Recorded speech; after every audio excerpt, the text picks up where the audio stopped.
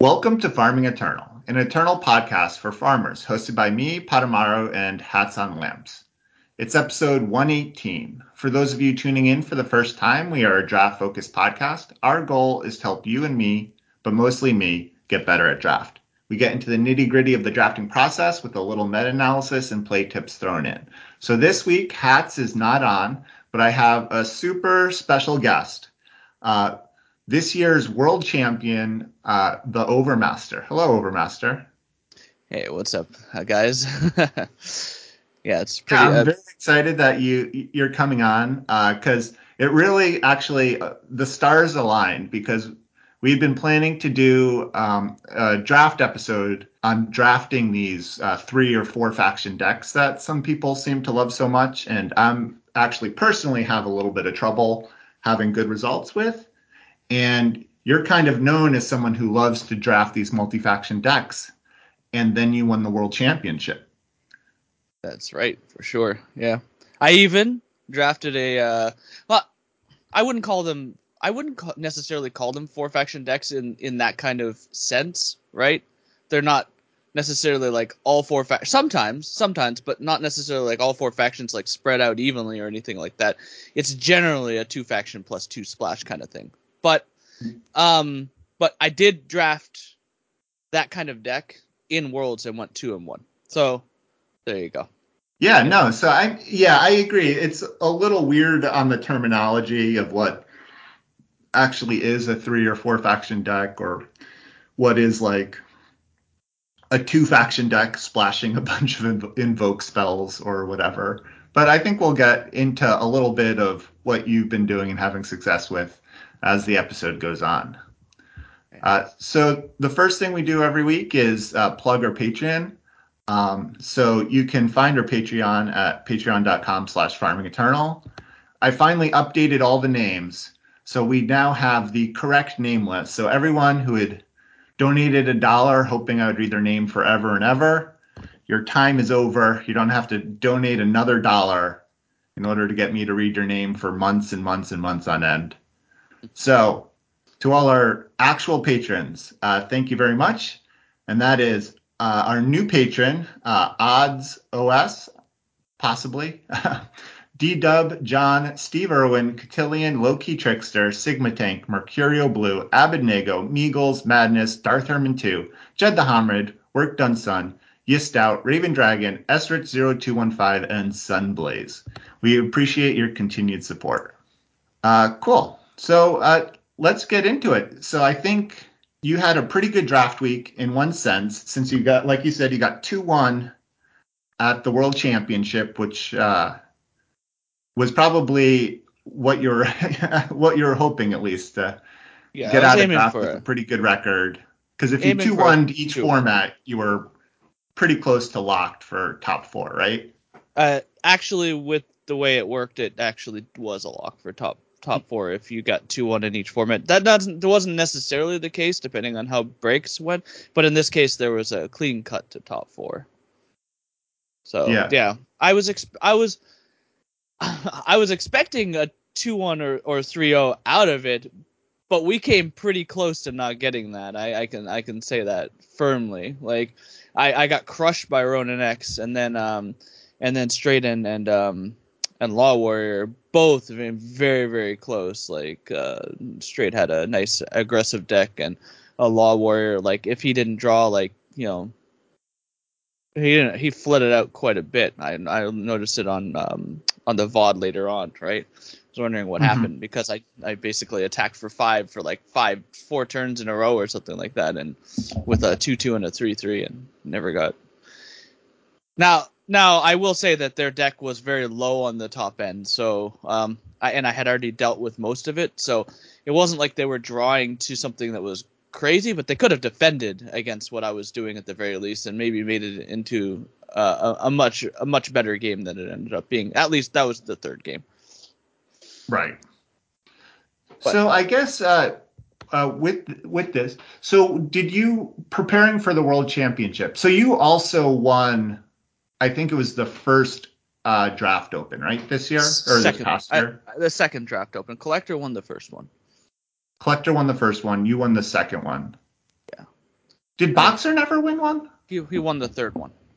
Oh, there was 3. That's very true. Okay. Yeah. Okay. Glad we cleared that up. Uh, okay, so you won the second one. So I guess my question is, you're not like a regular in the draft queue. So do you consider yourself a drafter, or is it something that you were just preparing for these tournaments? So I considered myself a drafter when I played Magic. Um, and locally, I was one of the top drafters locally in the Halifax scene.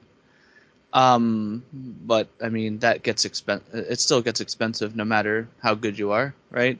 So, you sort of have to take if you're not making any money, you need to take a step back and play other games that don't cost an arm and a leg to play. So, Eternal.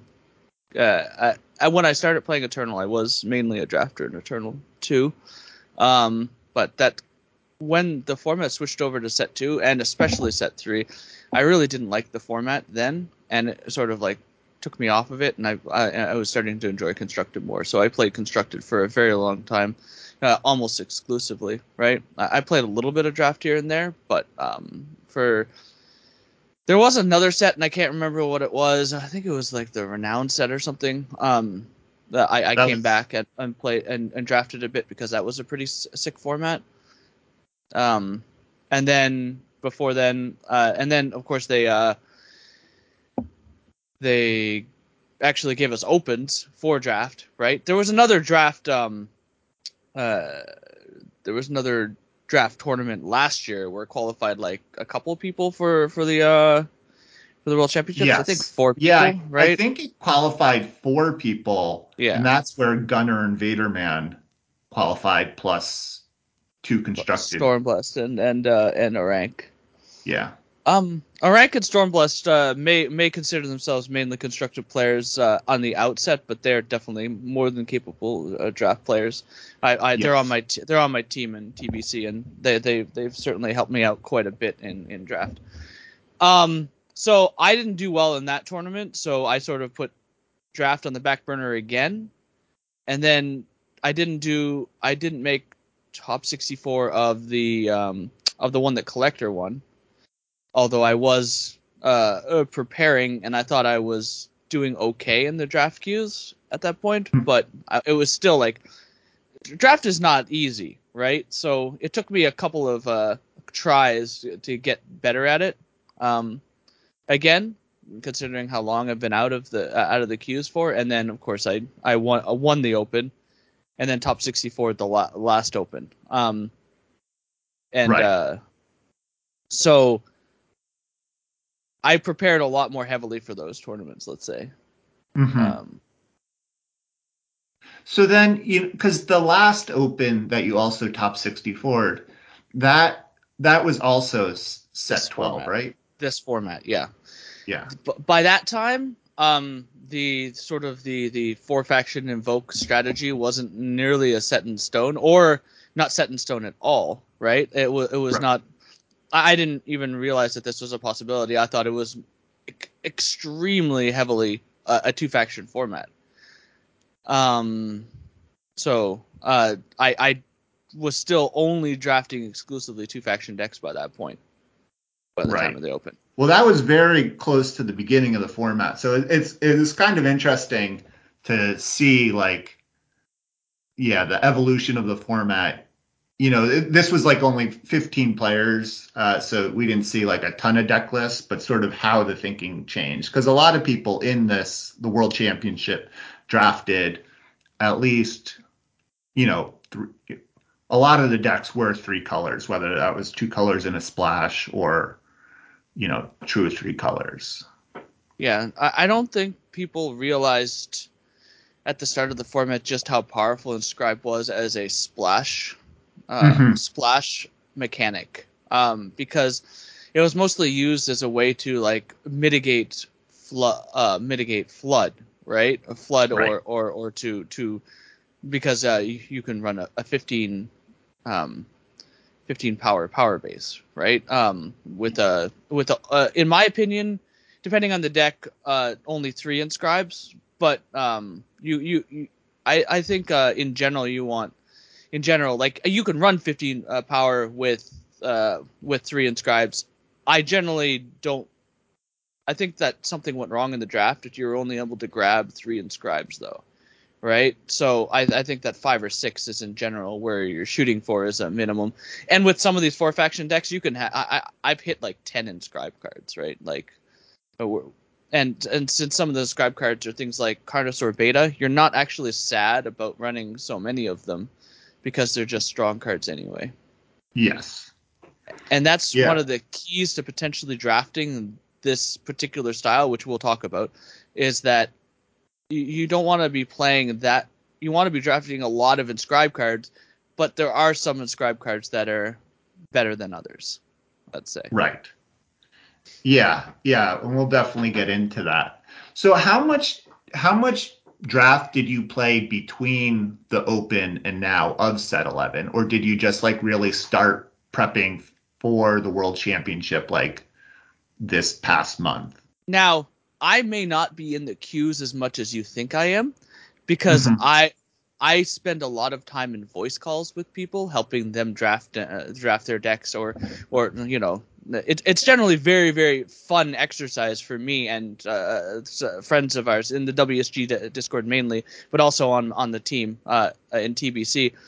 It's just extremely fun to hang out with your friends and draft, right? So Right. you may not see my name a lot, but let's say you've seen, for example, Shadows queuing a lot in the draft format. Let's say about 50% of the time I might be behind the call, right? I might be behind that, or something like Spifferific or something like. It's just a vast amount of times that I'm not even I'm not the person behind the mouse, right? Right. But I'm definitely helping do these drafts, right? So I if you want to consider both the stuff that I've drafted, right? And I got the Masters fairly quickly this month, which felt pretty nice. Yeah, and I saw you posted a screenshot of top 10 in all 3 formats. I did that to intimidate my competitors. But no, I mean that does mean that you both did draft a fair bit and also did well. Yeah. So I did an insane amount of preparation for draft. In fact, I did such an insane amount of preparation for draft prior to the week before Worlds that I felt like I didn't really need that much preparation the week leading up to Worlds. I just mainly focused on Expedition and Throne, I think. Right. So what does that preparation look like? Is that just drafting with friends and teammates and discussing picks and stuff, or is there something more to it? That's basically it. I don't do tier lists. I'm basically like Cass, like Cassandra. He's against tier lists. I'm not against tier lists, like in the same way, I guess. But like, I just don't use them, right? I have a feeling for the format, right? I go in and everything is context based, right? If I draft this card, the next card that I draft might work well with that. I there could be some combos that I'm looking for. It's all context based, right? Like, for example, one thing that came up in a recent Twitch chat that Sizzle was talking about was that I thought that Beta was the strongest time common, right? And he disagreed with me. But like, it's all context, right? It's like if you need a 4-drop, Lotus Instructor can certainly be better, right? But I think early on in a draft, I will definitely take the inscribe card, right? Because then it opens me up to early going for these really extremely high win rate, at least for me and others that I've talked with. Invoke style 4-faction, generally 2-faction with the double splash types of decks. Yeah, that's like I kind of that's what's interesting to me about this format is that it really does seem that there's like a bunch of really good players who are still disagreeing on what exactly is the best approach. And that's something I just like always find interesting in general because it's hard for me to parse whether that means like there is a best approach and some people are wrong, or whether there's just like a bunch of good approaches and it's really depends, like play style and personal preference just plays such a large part that, you don't actually have to conform your game to someone else's like play style or Yeah. pick style, drafting style. Even in general, my teammates kind of disagreed with me on this format, right? Like they both drafted two faction decks, right? Yeah. In the World Championship. However, I will note that whenever I saw one of my teammates being like, you know what, I did a Theo, right? I did a Theo and drafted a four faction deck. It was almost nearly unanimously a 7-win deck, right? Yeah. Maybe they're not posting everything that they see, and certainly Frafa has said that he's had mixed results with drafting four faction invoke, but I just see it so often that in the WSG, for example, there's a channel for WSG Discord. There is a channel that we post our 7-win decks, just like there is in Farming Eternal, obviously, and it's just filled with at least from some of us, right? At least from some of us, like random Yeah. or like D Vincent and Spiff and Shadows and whatnot. They're all just filled with four faction decks. It's just Right. all of them with the the inscribe splash mechanic. Yeah. Yeah, it is interesting, because like for me, like my personal experience is not that, Yeah, where like playing these invoke piles is like the fastest way for me to get a 3/3. Where, yeah, but then like a ton of people are doing well, and then I saw like yesterday you were sort of in the Discord. You got into a lengthy discussion with Northern Polarity about like right. the Yeah. best way to draft this format. So it's just like always interesting to see all these different styles. Different formats are different, right? I think Yeah, that I do think that it's clear that you can draft a two faction deck and still 7-win very, very reasonably and yeah, very, very, very well. Find the open lane, blah blah blah. Right? It's still clear that you can do that. Um, and I'm not saying that every single time you should even draft the four faction style. Like you could, not get a piece of fixing in the first pack, and that's like very, very red flag territory, right? Not getting a piece of fixing in first pack, like a what's the called volunteer core or something like that. Like that's a yeah, clear signal to me that you should potentially do it, but like um you don't always get that, or like one or two tomes or something in the first pack. Like if you don't get that, you are forcing at that point, and sometimes it works out still, right? But right, I would consider that a force level territory, right, where you didn't see what you wanted to see, and now you either continue trying to do that thing, right, because you did draft, like, let's say you drafted like 3 invokes and they're all like different colors and whatnot. You could still continue drafting that, and you might get there, and you probably will, to be honest, with that amount of vote. Or it could derail very, very quickly because you didn't get enough fixing. right.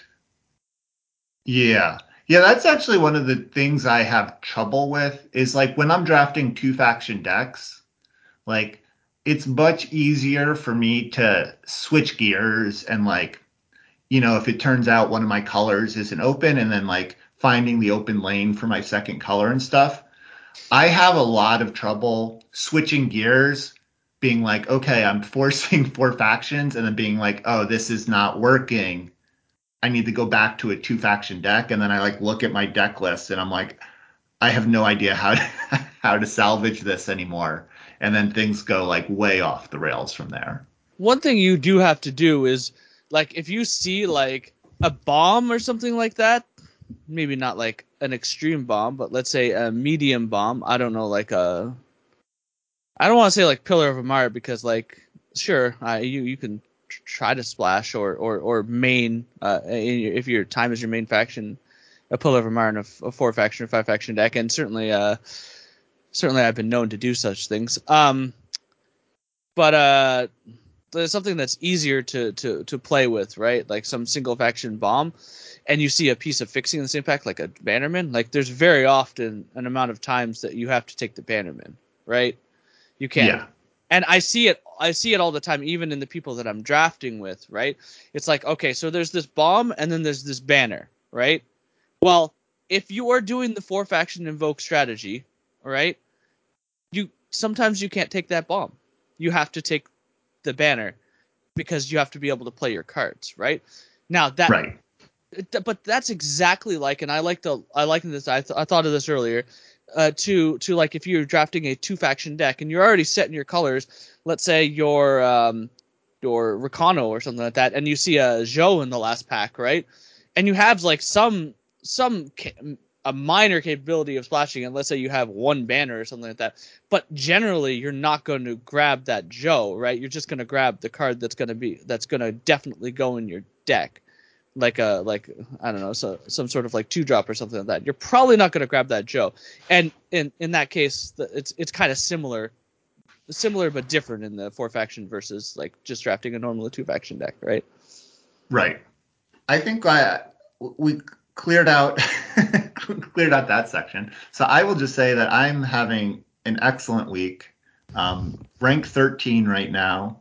I Yes. been getting a lot of winning records. So I don't know what happened. I've been very hot and cold this format, where either I'm like crushing it and then I go through this period where I get like 5 2-3s in a row and then stop drafting for a little bit and then start doing well again. That's how I started off the format, to be honest. Like yeah. I just started off with a lot of 2 wins or even some 0 wins and stuff like that. I did not have a good time starting off the format, but yeah. What's killing me though is it like keeps happening. So like as soon as I feel like I get a grasp of the format, and based on a conversation in the Farming Eternal Discord, this has happened to a few people also, where they like start doing really well and then just go through like a really rough patch, and then you just like you start questioning everything. one thing about the 4-faction decks is that because your card quality is so high, right? That you can afford sometimes to miss on influence for a couple of turns, and just play the other cards in your hand until you can play your bomb cards that you're splashing for. Right now, I just checked. I'm rank 11. I went 4-3. I went 4-3 with the 5-faction deck. That was the last one. We'll talk about that one later, because it includes the card that I wanted to talk about. Okay. Yeah, so let's do that. We'll start with let's transition just great into card of the week. So what card Okay. did you want to talk about? Stone Smelt Dragon. It's a rare. It's a 7-cost triple fire. Notice the triple fire. 5/5 flyer. Nightmare Dragon. Says pay 7 to give Stone Smelt Dragon +7 attack this turn. So the next turn you could potentially attack for 12. And then it says summon kill all enemy relics. Obviously in draft, the kill all enemy relics doesn't really come up that often. However, the reason why I want to talk about it was right before Worlds, I drafted this deck, right? And I stream sniped Cass. I didn't watch their stream, but I was like, you know what, I want to queue into Cass. Maybe that's not kosher, whatever. I played. Not only did I play the Stone Smelt Dragon, but they had in a 5-faction deck. I also had a Godan in that deck, the double fire, double justice card.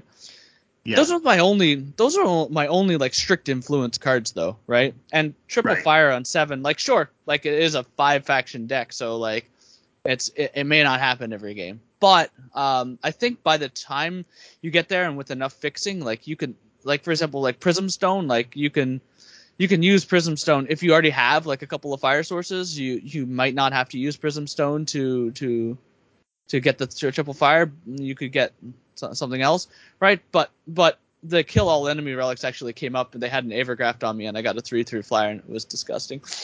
Oh, nice. Yeah, that's yeah. That and like Brigade Hall is the reason to put these Right. relic destruction cards in your deck. I feel like sometimes. Yeah. But notably, I still don't like Dismantle, even though it can kill Brigade Hall, because Yeah. it's just there's so few targets in the format besides Brigade Hall, and even then, it was less than a 1-for-1 against that Brigade Hall, right? So you just used a card to get like, you know, 70% of another card, because of course the Brigade Hall is the most important part of that card, but the actual relic, but yeah, it still wasn't a 1-for-1, even in that case. Or for example, you get their like ritual dagger that they sacrifice a unit for. Sure, that technically got like a little more than a card, but was it really that good even in that scenario? I don't know, right? I just Yes. Yeah, I think that's the one of the interesting things about some of these like inscribe on these medium effect cards, because you would never play Dismantle if it didn't have inscribe. And then I'm always wondering whether I should be playing Dismantle. I almost never do. But man, do I actually get a lot of Brigade Halls killed by Dismantle? So people are out there in the streets playing Dismantle. So I think that Vow of Silence is in general a more flexible card. If you're gonna go with the really quote unquote bad time common, if you need to go with a bad time common inscribe because you didn't get enough inscribe or something like that, I would say that Vow of Silence is a little better than Dismantle in that regards. right. Both No, are not I ideal though. agree. Both are not ideal. Yeah. Um, So my card this week is Wyatt Trashman, which is a 4/4 rare with Inscribe Reckless Revenge. Pay 3 to draw a card. At the end of your turn, discard it. The reason I wanted to mention this card is it came up. I was watching a stream this morning, waiting to start the podcast, and E-Moneybags or One Punch had a Wyatt Trashman up. And so this is a gameplay question I want to ask you, okay. the Overmaster. I don't know what I should call you. Call me Theo. Um, Everybody else does. I don't know why. I don't know why the announcers insisted calling me the Overmaster. That's clearly a mistake. I'm gonna in my Worlds interview. I'm gonna force them to say it as Theo, because that's yeah, no, that's pretty sweet. Anyway, so what I wanted to ask was kind of a gameplay question. So this came up in One Punch's stream, where, and let me know if you don't follow this. They are at 7 power, and they have the only card they have in hand is 2 power, and they have a Wyatt on board. okay. Okay, so they have 2 power in hand. They're at 7 power. Then they pay 3, and they draw the time 2 drop with Valor. Okay. The 2/2 Yep. with Valor. Yep. So now they paid 3, so now they're at 4 power. 4 power. Yep. With 2 power in hand and a 2 drop in hand. What do you do? I pay 3 again. Okay. 100%. So yes. So they paid 3 again and then drew a free fire, which was a great card that they then had to discard because they didn't have enough power to play it. They just had enough power to play 2. But then there was a long discussion about whether you were supposed to do that second pay 3 to draw a card because you were unlikely, unless it was a power, to be able to play the second card you drew. But the thing is that it was still pretty likely for him to draw power in that case, right?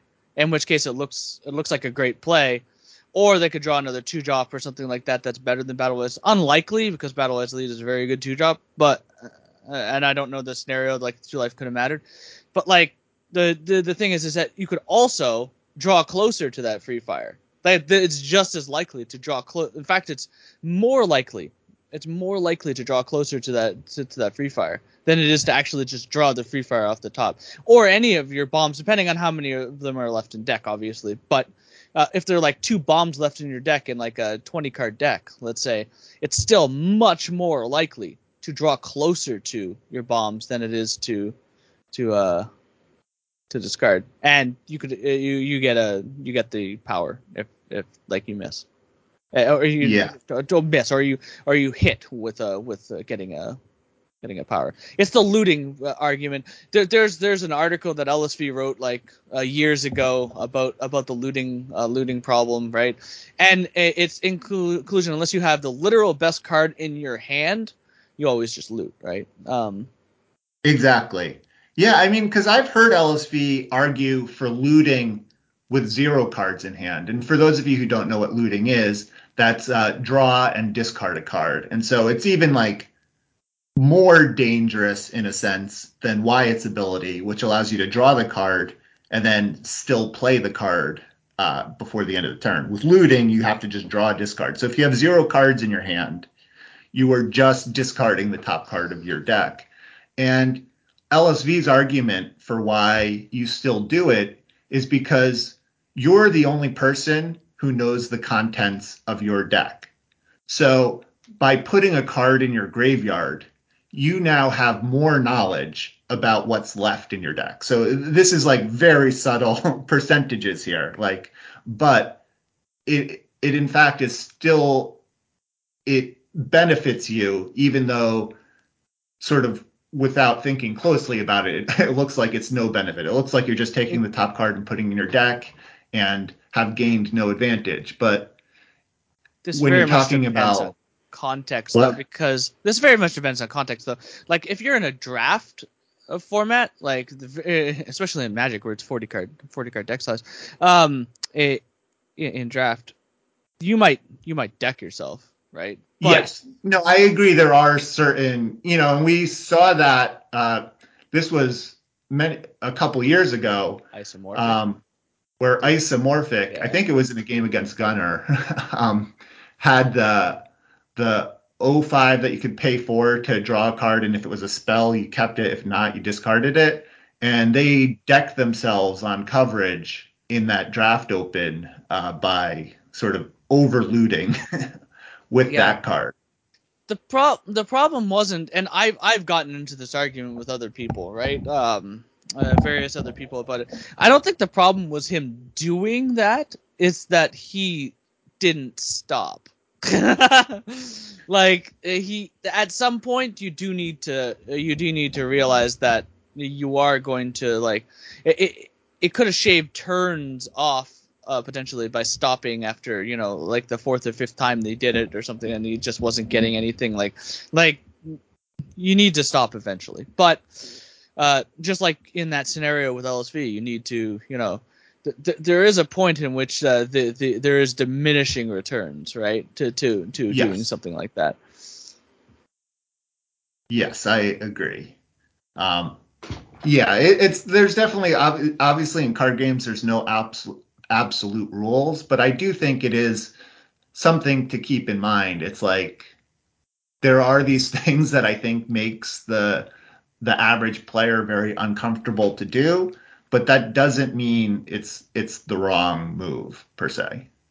And I think discarding cards is one of those things that the average player starts to feel they're like, I don't really want to put a card in the graveyard. I might be able to play it. Just But you this is how you think about it.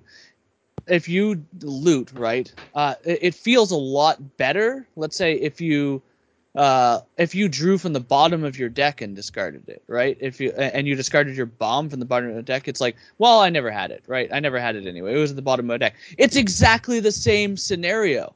It's unless you're doing some deck manipulation on the top of your deck, right? It's exactly the same scenario to draw the card from the bottom of your deck or the top of your deck in this case, right? Right. It just feels a lot worse when you discard the bomb from the top of your deck versus the bottom of your deck. It just feels different, right? But it's the exact same scenario. Yeah. Cool. So we'll just move on to our 7-win run breakdown. So this is our long-standing data collection project here at Farming Eternal, where our listeners can send in their 7-win drafts to either the email farmingeternal@gmail.com, where I'll eventually post them, or you can post them in our 7-win channel of the Farming Eternal Discord as either exported deck list or any kind of Eternal Warcry link. And then we compile them into a spreadsheet, where you can see what factions are doing well in people's 7-win lists. You can also, it's a great way to keep a record of your drafts. And then we kind of do a little bit more data analysis, like top cards and stuff, which some people find really helpful. And then you get a shout out on the podcast for submitting a list. So we haven't, since I haven't done a podcast in a little bit, there's a few names to read out here, so I'll do that quickly. So thank you to all our veteran contributors: Second Battery, Abednego, Abarash, 1819, A-Boss, Agent Dynamo, Alabazoo, Alex Fierro, Avgots, Beard Broken, Cigar Pete, Cotillion, Darth Herman 2, D-Dubs, D. Vincent, Dwiggy, Fast Cookie, Fraffa, Gunner 116, Hats on Lamps, Honky, Hot Nickelball, I'm So Bad, Iplongno, John Holio, LM Dimasi, Lord Perth, Madness, Marcus Gwindle, Meavers, Old Rich, Out on a Limb, Pachi, Parmalee, Padamaru, Philalethes, Phoenix, Raven Dragon, Sakarnan, Sniper Bob 613, SSJ 1997, Steve Irwin, Tempest Dragon King, Who Does That, and Yam Yam. So I'm not going to go into details about what's been winning because the format's been out for a while, but we are almost at 1,000 lists submitted for this format. So I just want to thank everyone who has taken the time to submit a list. Just think about how many decks we would have if WSG also submitted lists. Maybe we'll talk. I'm going to maybe talk to them about that. It's kind of just a fun project that I really appreciate everyone taking the time to do. All right, so we'll get into our main topic here. We've touched on this a little bit, but it is drafting multi-faction decks. So I guess I'll just open the floor to you with what you have to say, and then we'll sort of go from there. It's unfortunate that I have I already have a deck open, right? That I'd already drafted previously, because the easiest way would be to like go into a draft and then it's a lot harder on a podcast, but I could like describe like what I'm thinking about in terms of the picks, right? Really quickly, Right. At least to start off with. But the things I'm looking for to start off with are multi-faction invoke cards. Those cards are they on the surface they seem like just like a 1-for-1 plus like a random card, but a lot of times especially the really good ones are like, for example, Stolen Augmentation or Frostburn or Sweet Dreams or something like that. Those cards are some of the best cards in the format, bar none. They're as good as most rares in a lot of cases. They are sometimes Stolen Augmentation can be like a 3-for-1 or something like that. Sometimes a 4-for-1. It is crazy how good that card is, right? So when you take Stolen Augmentation, but you're already, let's say, you're already committed to like time or something like that, right? You get like a 4th pick Stolen Augmentation. Don't know why, to be honest, but like let's say that happened, right? And it does happen fairly regularly, but you're already like committed a little bit to time, right? And you got a 4th pick Stolen Augmentation. Boom, you take Stolen Augmentation. You're probably 3-faction at that point, right? Right. You're already 3-faction at that point. Let's say you grab a Sweet Dreams, right? Okay, well now we're probably 4-faction at that point, right? You now have a time base and a Stolen Augmentation and a Sweet Dreams that you're looking to splash. Then you could start looking at, for example, if you're time based, that means that you don't need to look for time inscribes. Of course, there are good time inscribes that you're going to look for anyway, like beta, right? But you don't necessarily need to look for time inscribed cards to splash with. You can just use your power base, your regular power base. You just add in, a bunch of time sigils, right? And that's great because then you can play your time cards early and your splash cards are a little later. That means that you're looking for example, primal inscribed or like a justice inscribed cards. The justice inscribed cards are actually great. The Rune Sword and the wings, they're super fantastic, right? So so that's that's the way you start these drafts. I'm not saying that every single time you do that. Like, for example, let's say you open up an Aijin, you don't immediately think, well, I should be 4 faction, right? You could maybe be 2 faction with a splash with an Aijin in very highly competitive scenarios. I've certainly done the 4 faction, 5 faction thing with Aijin. It sometimes works, sometimes doesn't. I'm not suggesting everyone go out and do that, right? That's just a fun little thing you can attempt to do with the format because the fixing is pretty good, or it looks bad until you realize that Inscribe is just as good as as a banner or something like that, right? Right. I still would take tomes over Inscribe as general level fixing, right? That's one thing you do need to look for early is tomes, right? Or the volunteer core. You do need to look for those cards early. If, like, let's say you see like some powerful inscribed card like a beta or a tome, right? You'd probably take the tome if you're looking to draft this kind of strategy. Okay, so you would take a tome over a beta, you just said. I think so in most cases. I think so in most cases. It depends on the mood I'm feeling, right? It depends entirely on my mood. If I'm not in the mood for a 4 faction draft, like beta is probably better, but 4 faction, certainly the tome will get better mileage, right? In that kind of deck. So is your pick order? So I guess I'm just wondering, like there are some of these rares in this set, the XXYY influence rares like Aijin or Zhou. Are you picking those cards over something like how about Stolen Augmentation? Maybe the best of the Invoke cycle.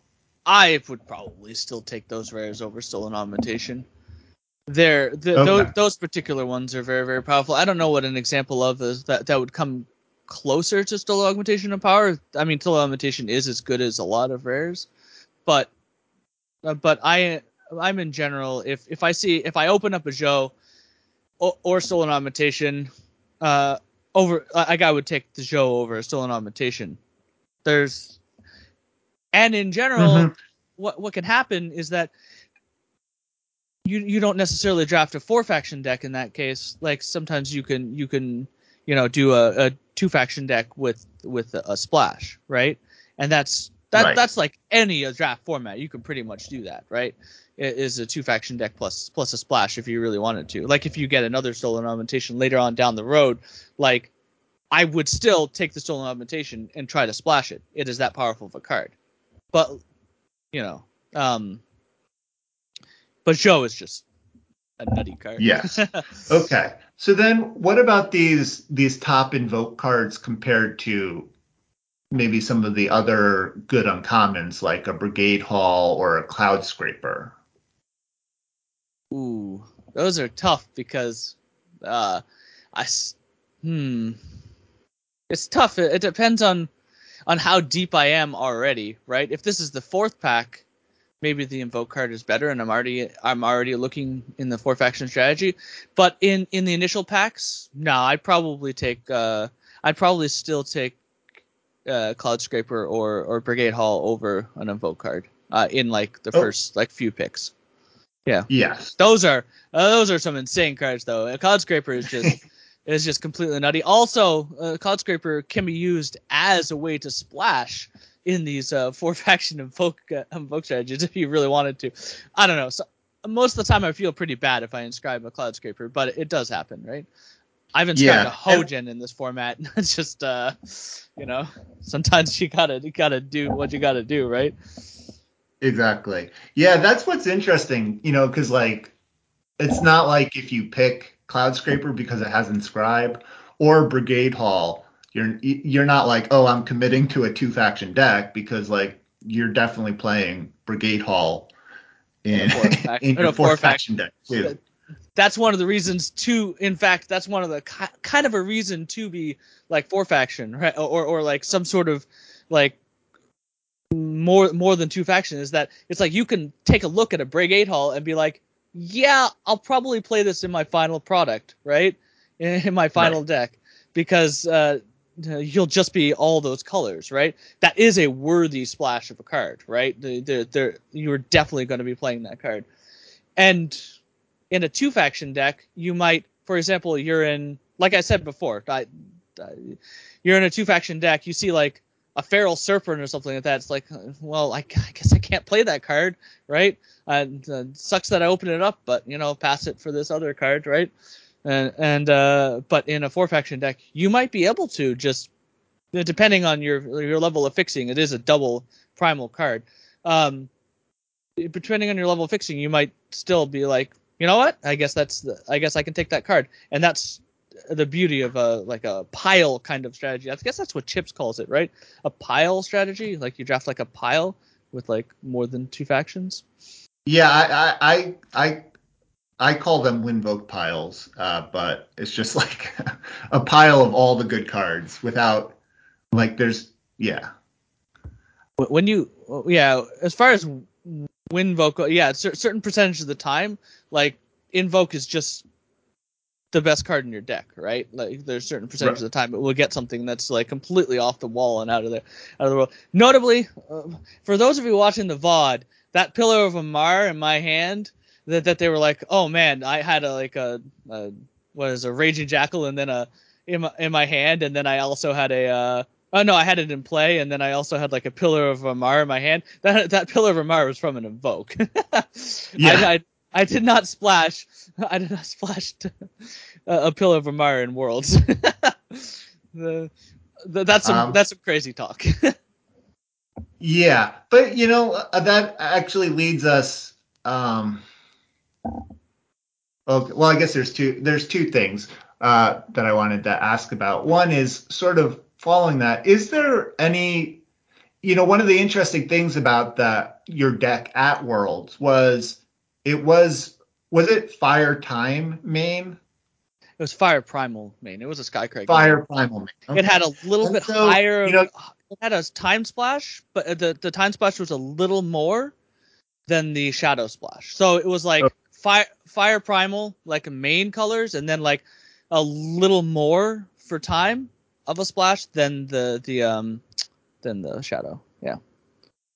Yeah, and I thought that was kind of interesting because I think, I guess you don't really think of like fire decks as like the four faction You main generally color. don't even want to. In general, most of my four faction piles like that generally don't include fire. Fire is very generally for me a two faction strategy, but like those are the cards that came. I had like Captain and stuff like that. Yeah. Mm-hmm.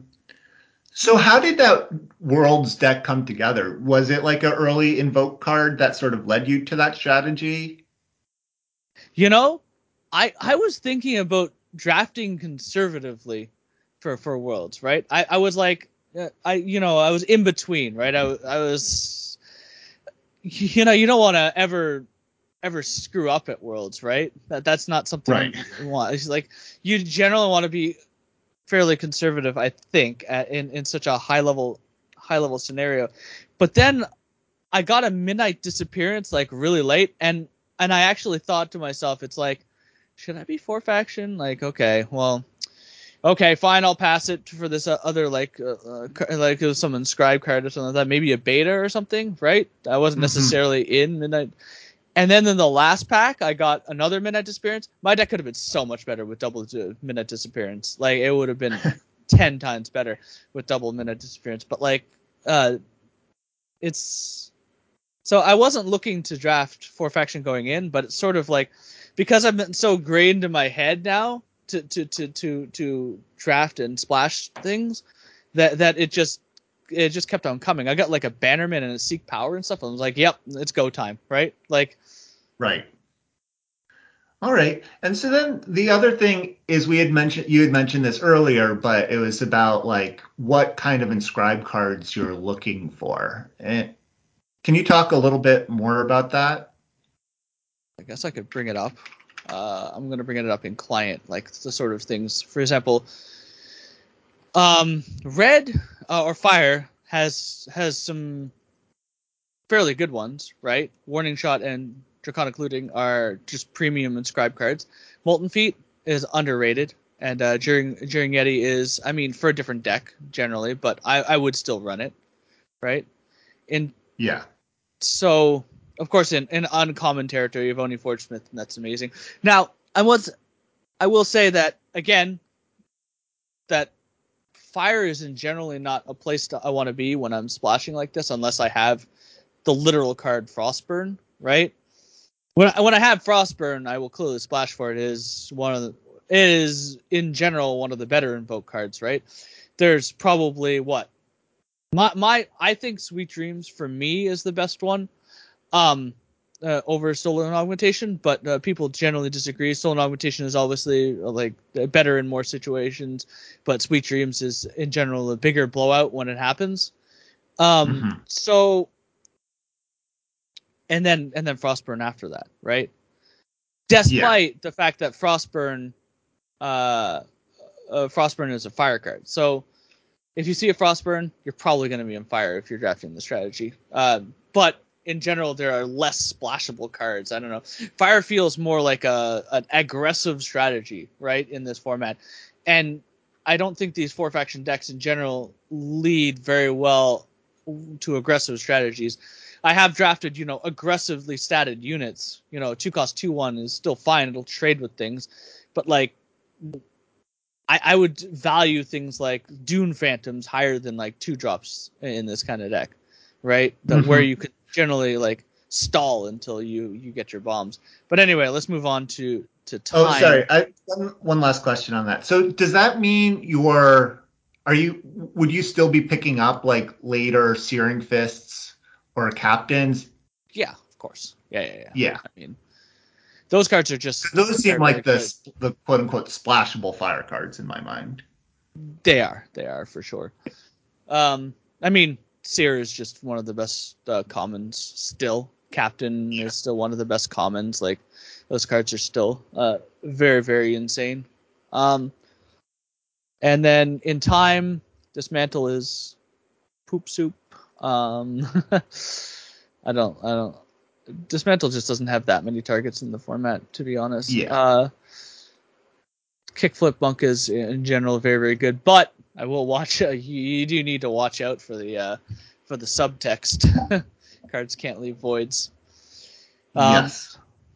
So because of your revenge units, Lost in Thought is fine. It's an okay blowout. Sometimes Vow of Silence is fine. Crowdscaper is one of the best cards. Like Beta is probably the best time common, right? You will splat like right. I will play like 5 betas. I don't know. That card is just, I love that card. That card. Yeah, no, I agree. I agree about the beta. That's kind of how I am. Can even be the best common inscribed card. I do like Wings as well. Yeah. I think I think is a little bit deck dependent about what's the best inscribed card because yeah. So Mithril Guardian is deceptively good in these kinds of decks, right? Because it's good stall. So you will run Guardians. I'm not going to say I'd take it over a Wings. I think Wings general. I'm moving on to Justice common inscribed cards. Like I don't like Wings is still my go-to like powerful inscribed splash for Justice. And and Rune Sword is also deceptively powerful late game. Like you can get a 2-for-1 easily off of that. And in general, in draft, I think what you're looking for, especially with these particular kinds of drafts, is as many 2-for-1s as you could possibly get. Just override your opponent in card advantage with the invokes. And then of course in Primal you have Spellhammer's good. Snow-Peak Eagle is fantastic. It is a double splash. You're still gonna try. You're gonna still try. Like but Eagle definitely loses its slight amount of value in these decks, maybe. And Caustic Rain is still, even in this kind of deck when you have like walls and stuff, I still think Caustic Rain is just it's too situational almost, right? Yeah. Yeah, I agree. I'm not. I don't know. Yeah, I don't love Caustic Rain. And then Ice-Over and Scalehide are on pretty much the same power level. I think Scalehide probably lends itself to blowouts a little more, but Ice-Over can save you in a pinch. Like, so both of them are okay. You generally don't want to run like more than like one or two of those particular ones, though. Whereas like the ones you're looking for in the common inscribe slot for Primal are probably the Snow-Peak Eagle and the Spellhammer. You'll run as many Right. Spellhammers as you can get your hands on. But I wouldn't take them like super highly. But like when you get them, like you will definitely try to run as many as possible. And then Shadows Inscribe are just insane. Like Call to Hit and Eavesdrop are both completely insane. You know what's weird is that Eavesdrop, like I thought Eavesdrop was like whatever at the beginning of the format. Like it was basically like Mind Rod is the magic card. It's like 3 mana. Opponent discards 2 cards. It's basically Eavesdrop, except for Eavesdrop does so much more than that. It wipes their void for any recursion or anything like that. Or if you have recursion, you get their powerful cards and whatnot. And it inscribes, right? Like when you need it to be a power, it's a power. And when they have 2 cards in hand, including a power and a bomb, like it devastates them, right? It devastates them. So yes, yeah. The fact that there's more synergy, like there's synergy in this format with stealing their graveyard, it just like blows my mind.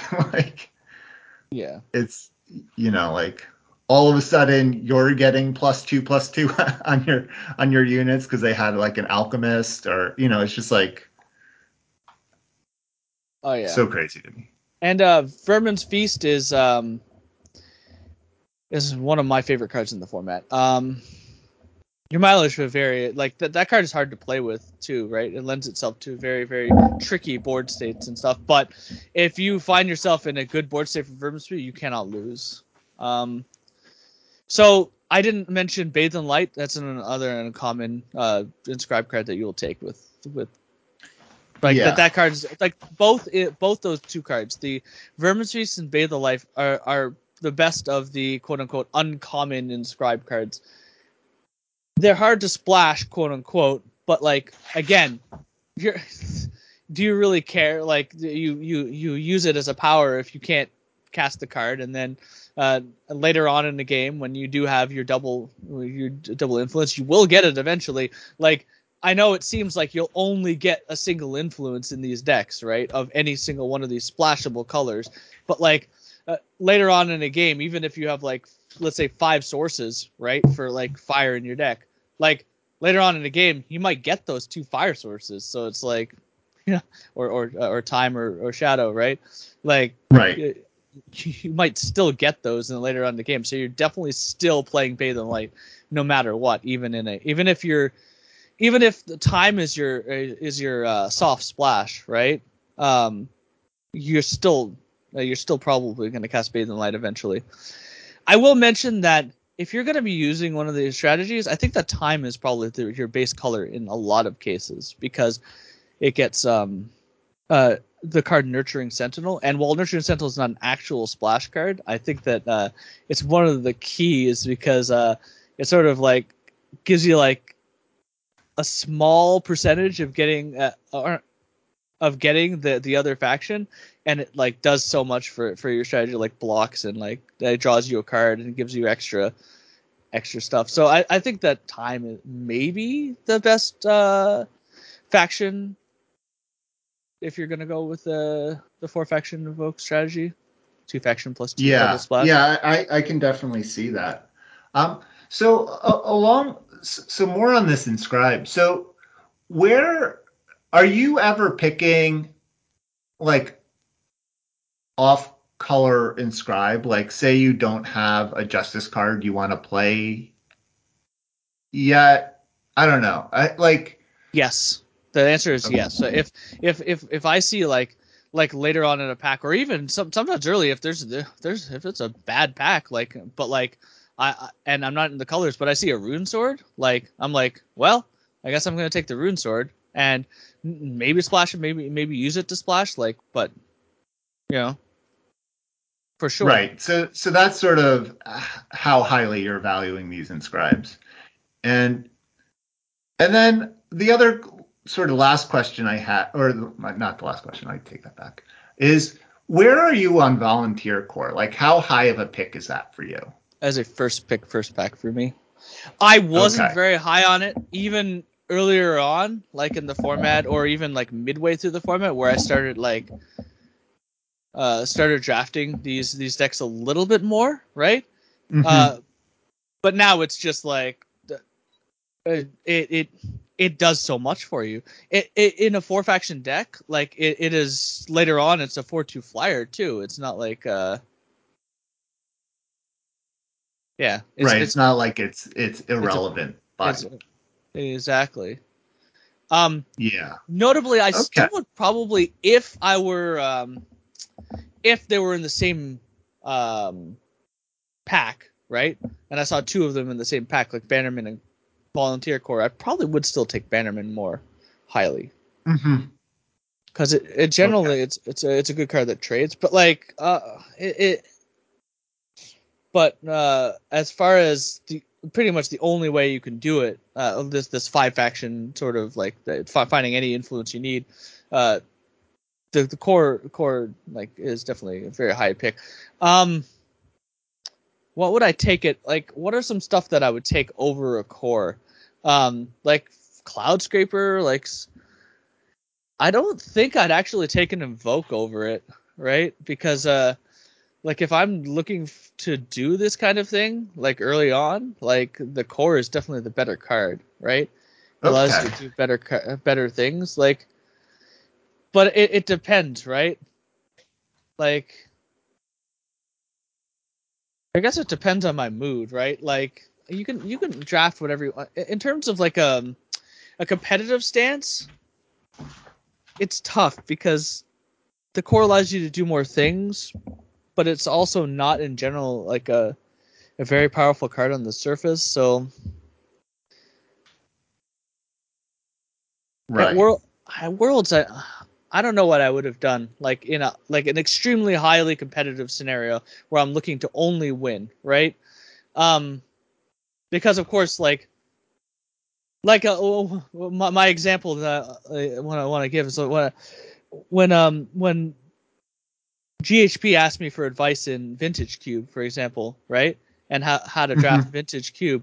I was like, do you want to win or do you want to have fun? Or do you want to do something in between, right? Because I can do the gamut, right? I can go 2-1 every single time in Vintage Cube, or not every single time. There are some very good Vintage, but you know what I'm saying. Like a high percentage of time, I can go 2-1 in Vintage Cube. Is that what you want? Right? Is that what you want? Do you Right. want to go 5 wins this particular draft? Do you want to go 5 wins this particular draft or more to go infinite? Right? And um, sometimes the answer is no. I want to actually try something out. Right? And core allows you to try out so many more things. Right? My final question, and then we're going to get into a couple community questions, is the the one issue I see with these four color invoke piles is that they're just like expensive. Like, like the invoke cards are very good cards, but they're overcosted for their effect because you get to draw a card. And then, even a lot of the inscribe cards are kind of expensive cards. And like Volunteer Corps is kind of an expensive card that doesn't do much for you early as far as blocking and staying alive. So like, what are you doing to not get run over? Are you still trying to build a curve out deck? Like, what's sort of the shape of the deck once you think you're drafting of, a 3, 4, 5 color deck? In general, these decks don't have very good curves, but there are cards that I specifically look for. Like I said earlier, like Dune Phantoms. I've even ran, for example, the 3 cost O6, the stealth unit and stuff in these kinds of decks. Scorpion, for example, that's one of the ones listed in the notes. Scorpion is something I very value highly in this kinds of decks, right? Despite it being easy to kill, right? It still holds so much at bay for so long, right? While you get to your inscribed cards and stuff, right? Like, you definitely need like cheap early interaction walls. I've been less high on First Frost Shaman now than I was in the past, but that's certainly something that you can do. Because it costs 5, it's not really early ways to defend, but it does create 2 walls, which is very, very, very, very good and strong in this kind of strategy. I still wouldn't run the 3 cost O4 flying card. I think that card is very bad. Just can't Yeah. remember what's it called. Miner's Canary, that card. Still wouldn't run things like that. I mean, I have some self-respect. Yeah.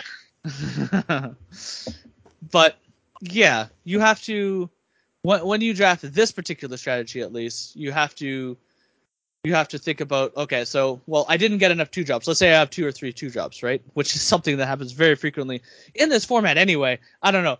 Like, if you're drafting, even if you're drafting like a 2-faction aggressive deck, and you see like some sort of like a Noah's Fury over a 2-drop, like, just take the 2-drop. Like, no matter what it is, like, geez, like, you're gonna run into situations where you're not gonna have enough 2-drops in aggressive decks in this format. There Yeah, just that's the isn't hardest enough. part about this format for aggressive 2 faction decks is you're relying so hard on the draft packs because that's that's where so many of the playable 2 drops are. Yeah, exactly. So that's actually a plus to this kind of deck, to the 4-faction, these invoke strategies, is that, like, you actually don't care that you didn't get enough 2-drops, right? Like, normally, like, I would say, like, in a normal draft deck, like 2-faction draft deck, you want 5 or 6 2-drops, right? Something like that. Right. But like, in this format, you might, even in some aggressive strategy, you're still stuck at 3 a lot, right? You still have to play a bunch of 3s because, of course, there's the stealth units, and in general, the even without stealth units, there's still a glut of 3s in the format, and so you don't care with this strategy that happened, as long as you picked up like a Dune Phantom or something, right? Or something like early defend interactions. Like, for example, like, Runebinder is very, very strong, right? In general, I think Runebinder is very, very strong. Anyway, barring these decks, but I I think that they're in general stronger in this type of deck because, you get a little bit of life back. You defend yourself well against the onslaught, and then, like, the aggressive strategies in this format just have, they stop very quickly, right? Once you've set up shop, they stop very quickly. You can stop them, and you could, in general, if you looking at doing it in your packs, right? Like, you look at defending yourself, you could very easily stop aggro decks in this format. I'm not I'm not saying, like, you also have to think about things like flying and whatnot, right? Um, but I think with good removal and stuff, it's not that difficult to defend against. And so then we'll get into a few of these questions from the community. Um, and some of these you touched on already, so you can kind of blow through these. But both Cotillion and Meavers wanted to know, like, how soon do you commit to 3 factions, and are you sort of warping your decks starting from pick 1 with an eye towards it? I mean, I am, because I find the strategy kind of fun to draft. But in general, if you're looking to be competitive at it, look for a 5-win deck. I'd say it depends. If you get like double invoke early, like sure, do it, right? But or you get a volunteer core. So let's say within the first 4 or 5 picks, I've already got my eye on it. By the end of the first pack, like I'll know a decent percentage how it is, but like normally in the, like, let's say the second pack is where I figure it out, because in the second pack you get Seek Power and Bannerman, right? And also the banners. Like it depends on if you get some early fixing and what. Yeah. Let's say middle of the second pack. Sometimes though, I've actually gone into the fourth pack and seen like a Sweet Dreams, and I'm like Corendon or something, and or like 2-faction with a light splash for something like a Solar Augmentation, and I see a Sweet Dreams. I'm like, well, that's it. I guess we're 4-faction now. I just go grab that Spellhammer next, and an Eagle next, and we're all of a sudden we're down that road, right? And you'd be surprised at how often it works, right? That's the thing about it. I don't think I'm that crazy in doing it anymore. Like I thought initially that I was like, being like, let's try this interesting thing because Inscribe is so good at fixing. But I didn't realize that it was actually a legit strategy at first, right? Right. So then, so what percent? Marcus Gwindle wanted to know, like, how often do you end up with 3 or more colors? Like, what percentage of decks do you think?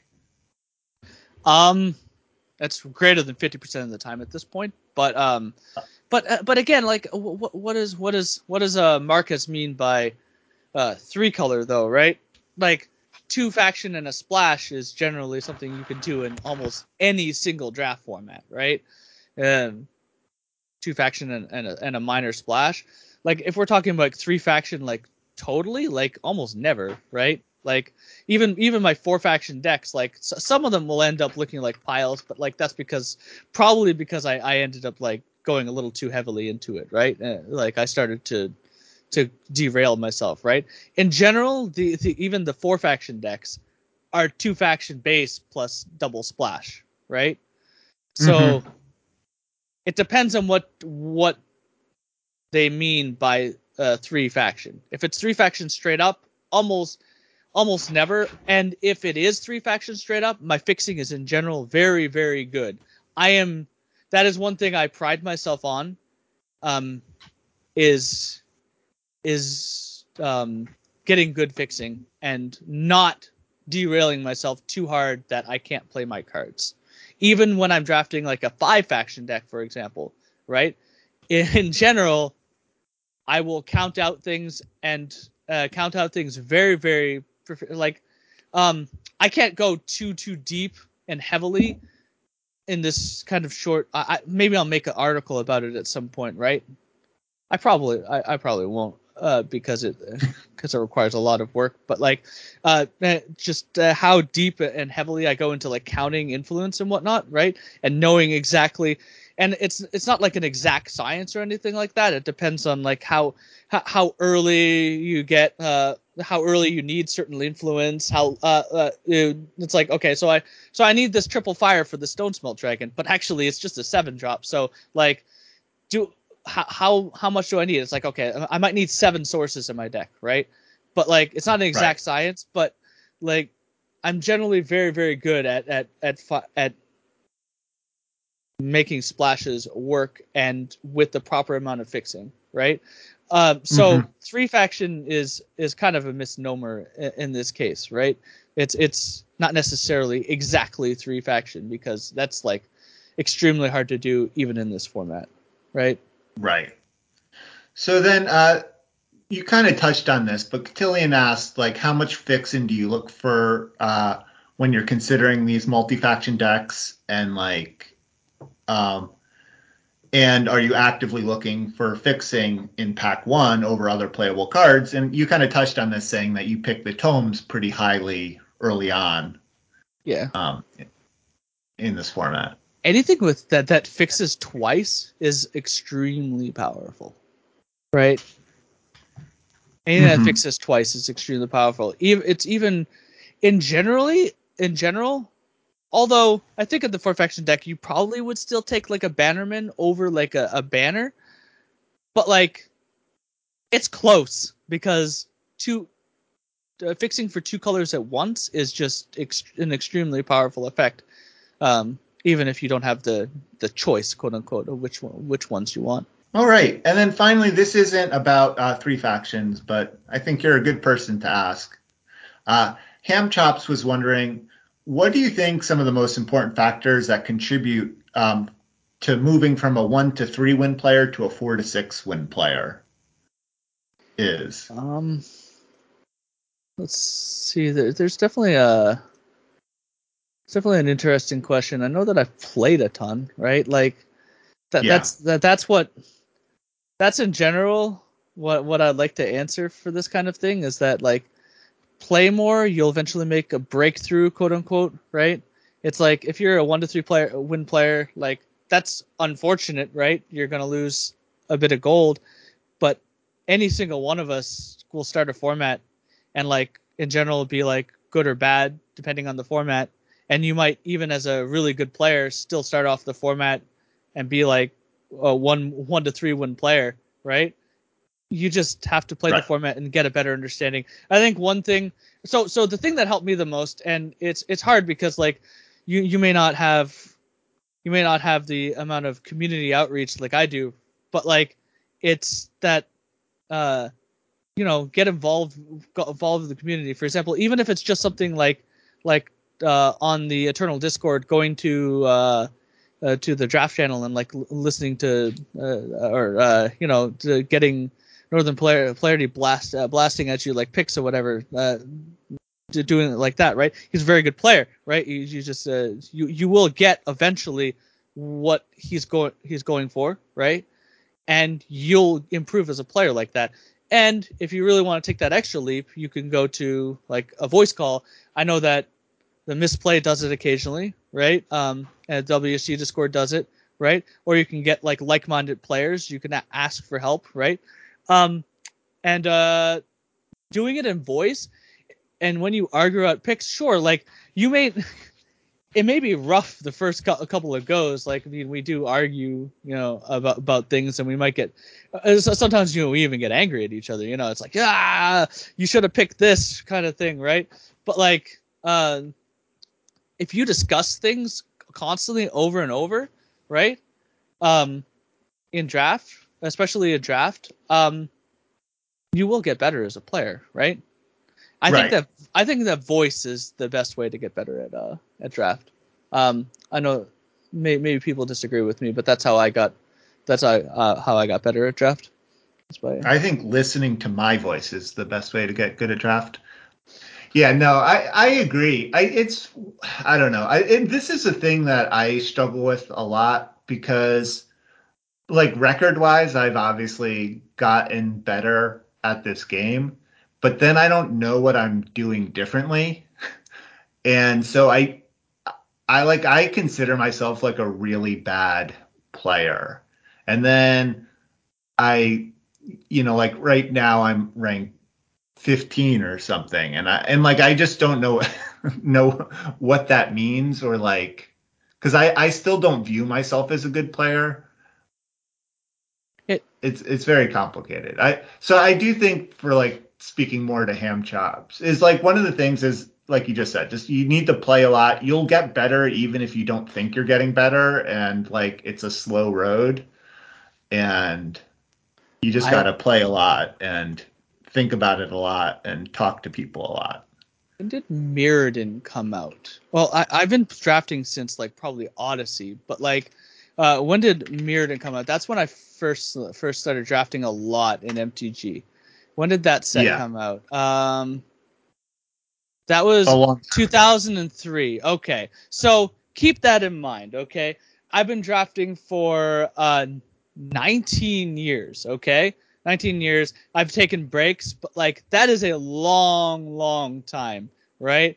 And don't let that discourage you, but just know that if you play a ton, you will eventually get better, right? I was not very good back then.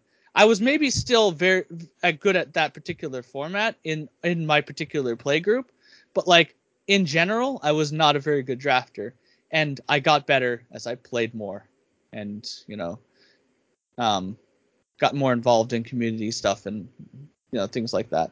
So I'm not saying that it would take like there are a lot more resources now available that would help you improve than there was back in 2003, right? So Right. you don't need to necessarily take 19 years, but let's say give it like 2 years, right? Before Yeah. if Well, give I've been doing the podcast for 3 years now, and I did not draft very seriously before then, and I didn't really play a lot of Magic either. I like paid attention to Magic, but never really played it. And yeah, so it can be done. You can go from a 1 to 3 win player to a 4 to 6 win player, and a lot of it is like drafting can take you really far because I'm awful at playing the game. I'm like a total idiot, but I think my drafting is pretty good and fits my style of play, which I think is part of the reason why I prefer two faction decks because they're like harder harder to screw up in a sense when playing them than these four faction. that is another thing. They are kind of like you it's not that they're harder to play in general, but there is a lot of sequencing stuff that you might not get, right? That is a thing that you when you pick that Bannerman, when you play that Bannerman and you have like a card in hand that you might want to play, but like you have like 5 cards you may want to play in your deck that you need to get that influence for. You may want to choose the influence of that rather than the card necessarily in your hand, and things like that. You do have to. It's not about playing. It's not about play difficulty. I actually think that aggro decks are fairly difficult to play in general. Like you mess up in aggro decks, like you lose because your opponent stabilizes and you can't win, right? But these decks have definitely interesting sequencing decisions. I actually like Yeah, interesting sequencing decisions. I know that's not the best part of Returnal potentially, but I like the interesting sequencing decisions. I agree. I'm just like horrible about it. And yet, like, I think my drafting skill allows me to still do pretty well in the ranked queues. And so I do think, like you suggested, like talking to people, talking to Northern Polarity and stuff, because I think it's a lot harder to get help to get better at gameplay. And so getting better at drafting is like the easier thing to work on in a sense. Yeah, and but don't feel too bad. In the first game, now it didn't cost me that game, thankfully, but I did miss lethal in a game in the World Championship, the last final match. Okay, so don't feel bad about missing things like that. All right. Well, I think we'll end our show there. That was really great, Theo. Thank you for coming on. I think this was a great episode. No problem, no problem. And again, thanks to all our patrons for making the show a success. And for those of you who are not patrons, a reminder to give us a 5-star rating and review on iTunes, Stitcher, or Google Play, as well as a thumbs up to all Raven Dragons Reddit posts that I think really helps spread the show. You can join us in our Discord for Farming Eternal. There'll be a link in the show description. And don't forget to send in all your 7-win deck lists you do. Best way is to post them in the Discord, but you can also send them in to farmingeternal@gmail.com. And remember to keep on farming.